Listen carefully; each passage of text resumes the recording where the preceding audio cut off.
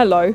We're pleased you've been able to tune in to Finding Truth Matters with Dr. Andrew Corbett. Welcome to the program. Suddenly have all kinds of problems with what they just heard, because if this was the fate awaiting Peter, what did that mean for them? If you're worried about an event that's coming up, or you have real fears for your future, and someone says to you, "Don't worry, it'll be fine," how do you respond? If you're anything like me, you might be thinking a good slap is in order. That's not the way Jesus worked. With his crucifixion imminent, his disciples were worried for the future. Jesus sincerely tells them, "Let not your hearts be troubled." What gave him authority to make such a statement? Maybe you need to hear those words from Jesus too. Let not your heart be troubled. I invite you to stay tuned as we join Dr. Corbett now.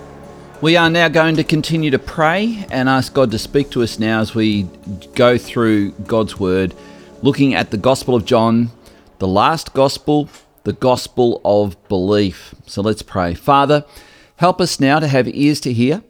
Give us eyes to see what you would have us see in your Word. Help us to understand and help us to live out in obedience what we now take from your Scripture. I pray for this, and I pray for those who are joining with me, no matter where they are or when they are joining. In Jesus' name, amen. As we have a look now at chapter 14 of John's Gospel, we are in the upper room. Jesus, just to give you some background, has been very aware now his hour has commenced. As a realization of this, in this upper room where the disciples have prepared the meal, he dismisses Judas. Judas goes out. The disciples are unaware of why Judas has gone. The speculation was that perhaps he was going to tend to the poor. The reality was, and Jesus knew it, he was going to betray him. We've seen that in that room, Jesus knew that there was more than just his 12 disciples with him, that an evil presence had also entered.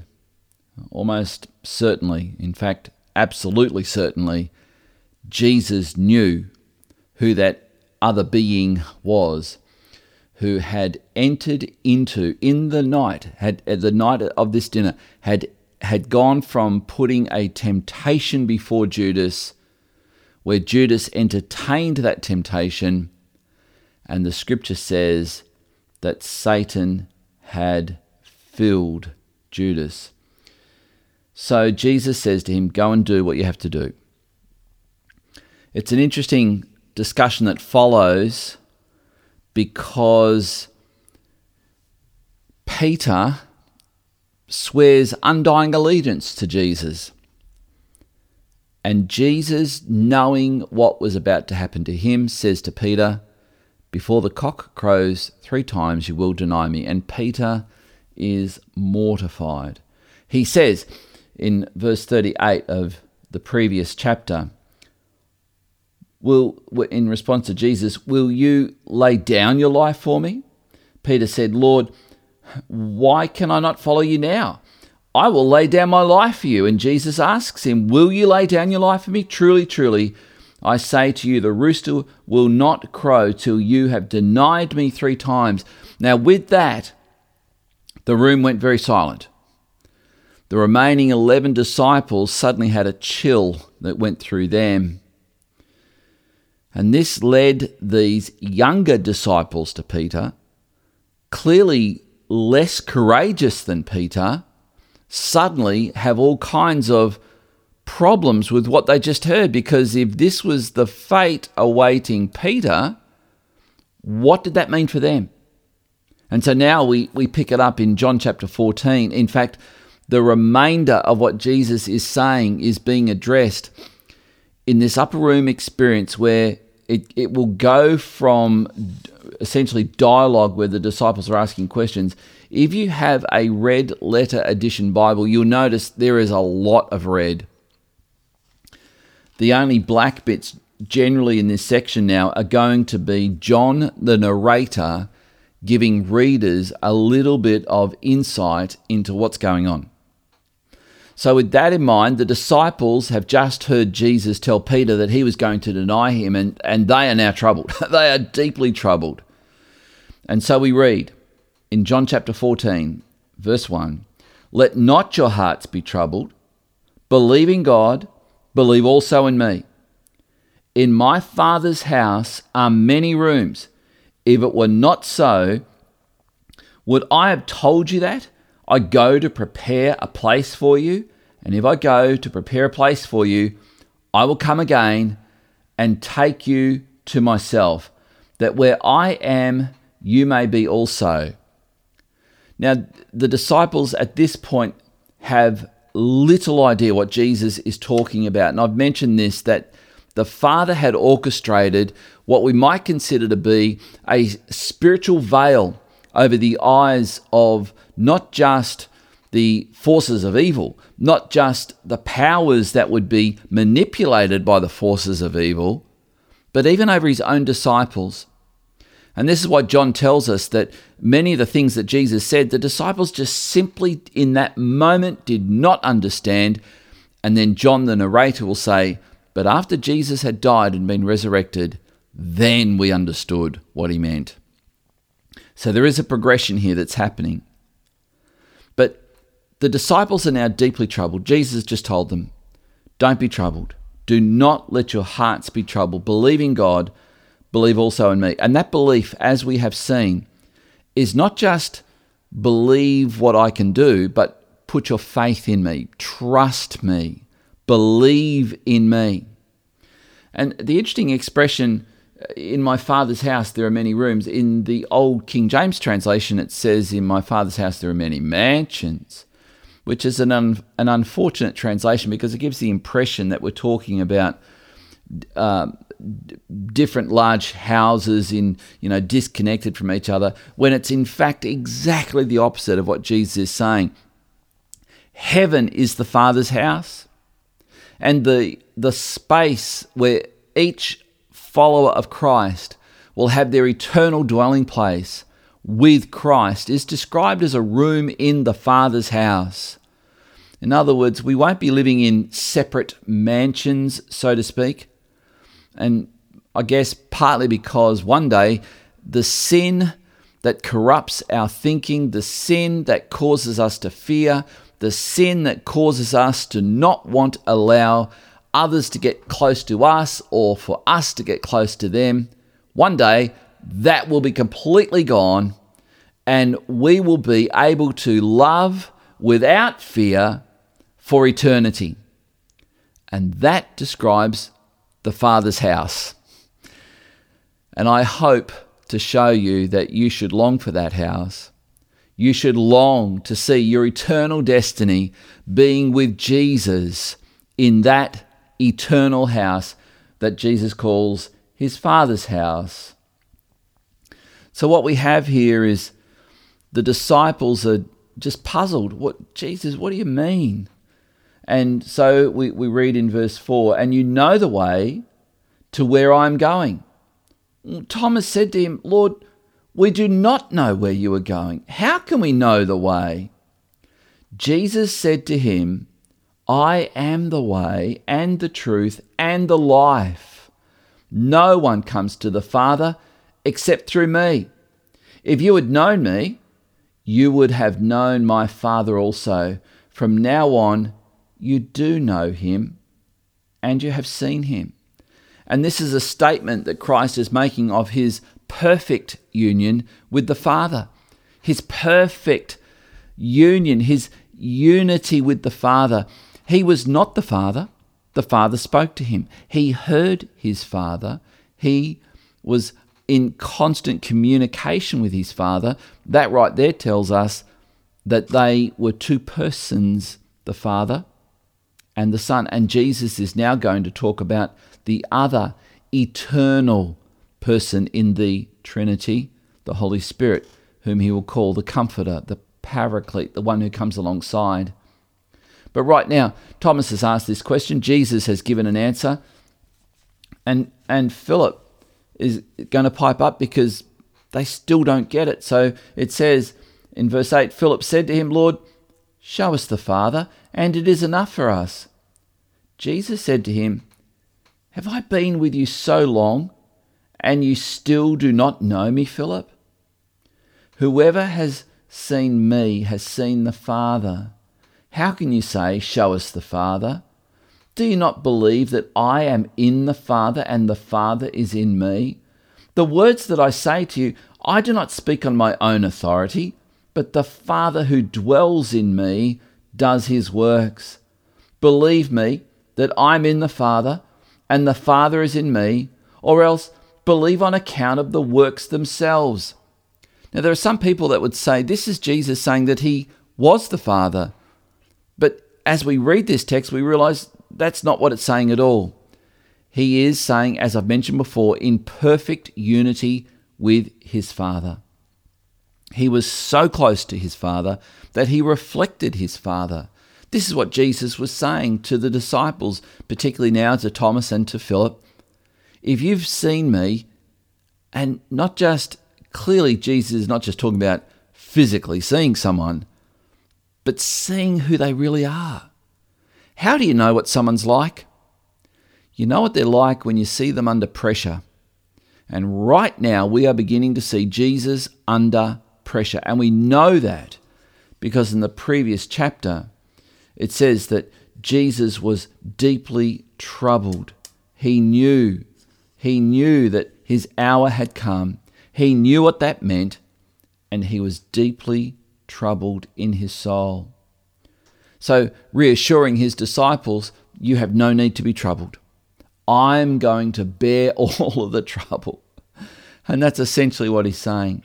And Jesus says, I'm the way. I'm going to make a way for you to come into relationship with my Father, just as I'm in relationship with my Father.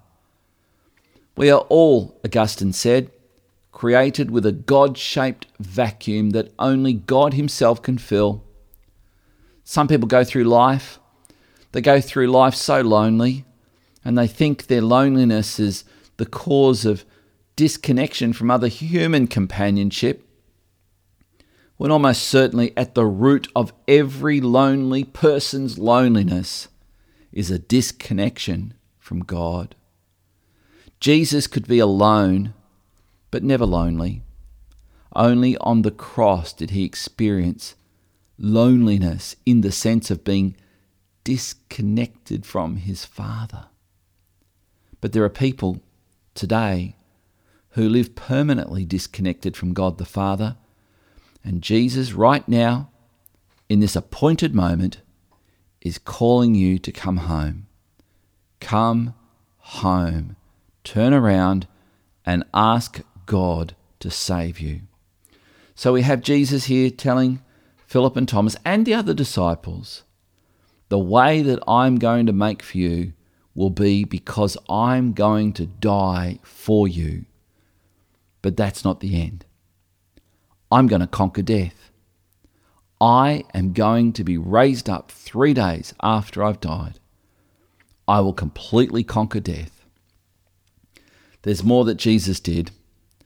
In dying for us, in conquering sin and death when he rose from the grave, he also ascended and returned to his Father. He's going to refer to that in this upper room discourse, this upper room discussion with his disciples, when he says, I go to my Father. That's what we call the ascension of Christ. He ascends, that word goes up. He goes up in the sense that he will be glorified, and we will see as they leave this upper room and go out to the Garden of Gethsemane, where Judas knew they would be, that Jesus prays, Father, return your glory to me. Give me back my glory that I've had with you since the foundation of the world. So the disciples are going to see Jesus say, I'm making a way for you to come into the same kind of relationship that I have with the Father. I will make the way and you can come in. And today he says that to us too. No matter where you're at in life, no matter what you've done, no matter who you've done it with, no matter who knows what you've done, you can be forgiven. You may feel like you're a million miles away from God. You may feel so estranged. You may feel like no one cares. But God cares. He sent his Son to die in your place to make a way for you to come back home and to come into relationship with him. It's not a matter of being religious. It's a matter of turning to Jesus in prayer, turning to the Father in prayer. So Jesus is saying that he's going to go before his disciples and make a way, and that way would be made possible because of the cross. That's what would happen. So whoever has seen me, Jesus says, has seen the Father, because Jesus perfectly reflects the Father. And you don't have to be troubled about this, he's telling them. He goes on in verse 12, Truly, truly, I say to you, whoever believes in me will also do the works that I do, and greater works than these will he do, because I'm going to the Father. There's the ascension. Whatever you ask in my name, this I will do, that the Father may be glorified in the Son. If you ask me anything in my name, I will do it. Wow, that right there is a promise worth remembering and holding on to. No matter what you've done, Jesus has made a way, and he promises that once you come into a union of your soul with his, your heart belongs to him. When you give your heart to him, we use that word heart to mean the very core of who you are. You come into a relationship with him where you could ask him for anything. But here's the good news. Unlike the man who found the genie bottle on the beach and rubbed it and asked for 3 wishes, and each of those wishes satisfied his desires, his lusts, his wants. When our heart belongs to God, when our heart is given over to Christ, our heart desires change. And I want to show you what happens with our heart desires, especially when we are under pressure. We read Jesus saying in verse 15, if you love me, you will keep my commandments. That will be how our hearts will be transformed. And I will ask the Father, and he will give you another helper, a comforter, a counselor, an advocate. These are all the words that could be translated into English from this word paraclete. To be with you forever, even the Spirit of truth, whom the world cannot receive, because it neither sees him nor knows him. You know him, for he dwells with you and will be in you. And this is the difference between having the Holy Spirit with someone and that person being filled with the Holy Spirit. This is what Jesus has just said. You know him, for he dwells with you. But the time will come after I go to my Father, where he will be not just with you, but in you. Jesus says this, I will not leave you as orphans. I will come to you. Yet a little while, and the world will see me no more. But you will see me. Now clearly Jesus is not talking about with our eyesight, but he's talking about seeing in the sense of knowing and understanding and having an awareness of him and his presence. You can see the Father at work in the same way, Jesus said, as you can see the wind at work. Because I live, Jesus said, you also will live. In that day, you will know that I am in my Father, and you in me, and I in you. Whoever has my commandments and keeps them, he it is who loves me. And he who loves me will be loved by my Father, and I will love him and manifest or reveal or show myself to him. Judas, and John the narrator tells us, not Iscariot, said to him, Lord, how is it that you will manifest yourself to us, and not to the world? Jesus answered him, If anyone loves me, he will keep my word, and my Father will love him, and he will come to him, or we will come to him, and make our home with him. Whoever does not love me does not keep my words. And the word that you hear is not mine, but the Father's who sent me. So here we have the clearest indication of what a transformed life looks like. It looks like a heart that says, God, have your way in my life. I want to do what you want. I want your will done in my life. Praying for God's will to be done.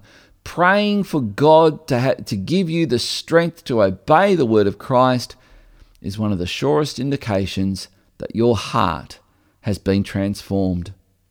And Jesus says, I will be in you. This is wonderful. This is glorious. Now in this life, there's so many distractions. There's so many things that will keep us from being fully focused on Christ.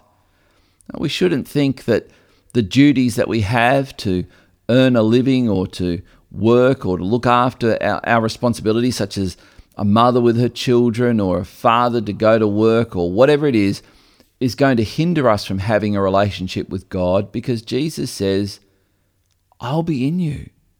When you go to work, I'll be in you. When you go to play golf, I'll be in you. When you go to a restaurant with your wife or a wife with her husband, I will be in you. Everything you do, I will be with you and in you, and you will be in me. When Christ lives in you, you see the world differently. You see people differently. You have different priorities. You have a hunger for his word. You have a hunger to talk to him. And you have a burden for others to come to know him as well. As we read through this passage here in John 14, we see the incredible burden that Jesus himself had, that each one of these disciples would come to know his Father as he knew his Father. And that burden still echoes through the universe now. Jesus longs for you to come to know his Father. You can. You're just one prayer away right now, one prayer away, and you can know the Father. These things, Jesus said, I've spoken to you while I am still with you. Wow. Wow. These things, his word, he's given to us. It's recorded in the Gospels. Even that, if that's all we had, that would be profound. But listen to what Jesus says when the Holy Spirit comes. He says this, but the Helper, the Holy Spirit, whom the Father will send in my name, he will teach you all things and bring to your remembrance all that I've said to you. Peace I leave with you. My peace I give to you. Not as the world gives, do I give to you. And here it is again, Jesus bookending this injunction to his disciples. Let not your hearts be troubled, neither let them be afraid. You heard me say to you, I'm going away, and I will come to you. If you loved me, you would have rejoiced, because I'm going to the Father, for the Father is greater than I. Wow. We can just see the love that Jesus has for his Father. We can see the incredible longing to be reunited with his Father, yet at the same time to love those who are there with him right now. That love that Jesus has, that love that Jesus had for his original disciples, he still has for every human being who has ever lived. It's an amazing thing that God's love can never be exhausted. Every parent knows this. When you have a child, you think, How could I ever love another being as much as I love this child? Then you have another child and you discover you can. And Kim and I are blessed with 4 children. We love them equally, and we love them without favoritism, and we love them with everything we've got. And the Father loves each person as his child, even more than that. But yet, some people have not accepted their readoption back into God's family. And I'm inviting you to right now. I'm inviting you to say yes to God the Father when he says, I want to adopt you as my own. I want you to come home. Will you receive what he's offering you now? Full adoption as a son or a daughter. In this moment, we see Jesus is deeply distressed. We've seen that he knows what's going to happen. He knows the sufferings that are about to happen. He knows the deep wound, that sense of betrayal that he's about to experience from Judas as he goes into Jerusalem and fetches the temple guards to come and take Jesus away by force and chains and beatings and whatever else they have to inflict on him. Jesus knows this is going to happen. He knows what awaits him. Yet, hear what he's doing? He's loving those disciples that are faithful to him. He's longing for them to come to the knowledge that right now they can't fully comprehend because he has not yet been glorified. And he says, if you knew what was about to happen, you would rejoice with me because I'm about to be glorified. I'm about to give my Father great glory. But I mentioned Jesus also knew that in that room when Judas was there, the devil, Satan, entered that room as well and went into Judas. And he knows that when Judas comes back, it will not just be earthly soldiers that are coming to get him, but there will be spiritual forces there, beings from that heavenly dimension who were once righteous, who have now fallen into rebellion, and they despise Jesus.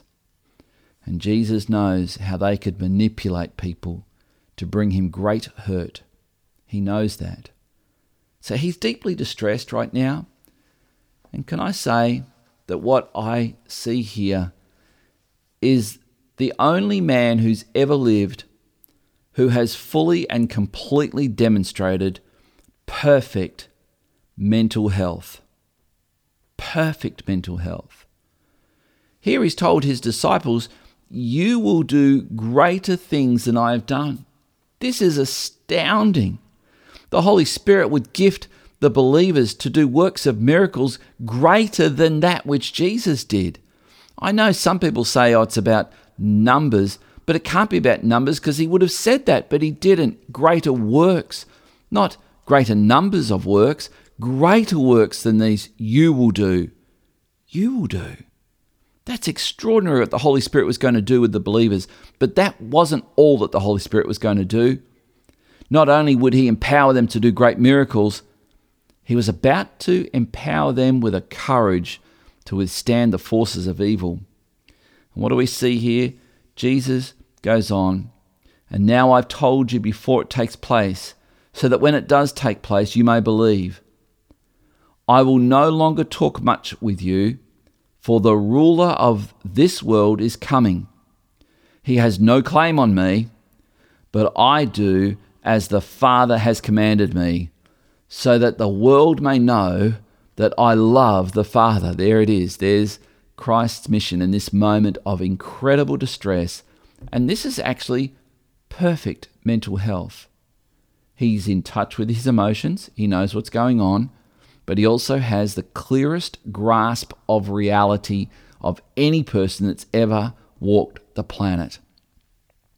This is the last thing that John chapter 14 says, rise, let us go from here. And it sounds like he's saying, come on, let's stand up and let's get out of here.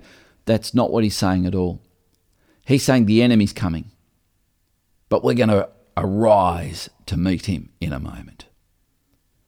That is phenomenal mental health right there. And if you are struggling with your mental health, here is your greatest example of someone who had perfect mental health. And that is the God that you need to get to know right now. So what do we see here? Jesus displays the inner confidence that he had because his Father had given it to him. And Jesus tells his disciples that they can have a similar confidence no matter what distress, no matter what pressure comes their way, because he was going to send the Holy Spirit who would give them the courage and the boldness they would need in their time of distress.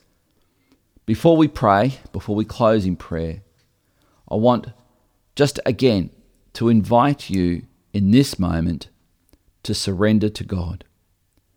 Maybe you need the very Holy Spirit that Jesus has been talking about. Maybe you've been battling with your mental health and you need to be filled with the Holy Spirit, but you can't be unless you give your heart to Christ and obey him. Let's pray. Father, help us now, I pray, to be a people who will respond to your word, who will give heed to your word, who will ask for the grace, the help, the strength to obey your word. And Lord, I pray for those who are joining with me now who have never surrendered their life to Christ. Reach them where they're at right now. Speak to them and draw them close to you. May a prayer arise in their heart that says, Dear God, have your way in my life. My life is a mess right now and I need your help to turn it around. Please, God, help me to live the way I should live. You pray a prayer like that, I guarantee you, from this day forward, your life will be changed. So, Father, I pray for all who have joined with me now, that they would look to you and that you would fill them with the peace that can only come from knowing the love of God the Father, the grace of the Lord Jesus Christ, and being in fellowship with the Holy Spirit. In Jesus' name, amen. If you'd like to listen again or you've missed a program, you'll find an archive of all the previous episodes on our website, findingtruthmatters.org. For tonight's program, select The Last Gospel Part 19 from our online store. You can also find the podcast by subscribing to Finding Truth Matters on iTunes, Spotify or SoundCloud. As we've heard tonight, Jesus spoke with authority because he had authority. He knew the future and would send the Holy Spirit to empower believers. He had every reason to assure his disciples and us with those loving words, "Let not your hearts be troubled." More from Dr. Corbett next week. Dr. Corbett is pastor of Legana Christian Church and president of ICI Theological College Australia. Thank you for joining us. We look forward to meeting with you again at the same time next week for another Finding Truth Matters.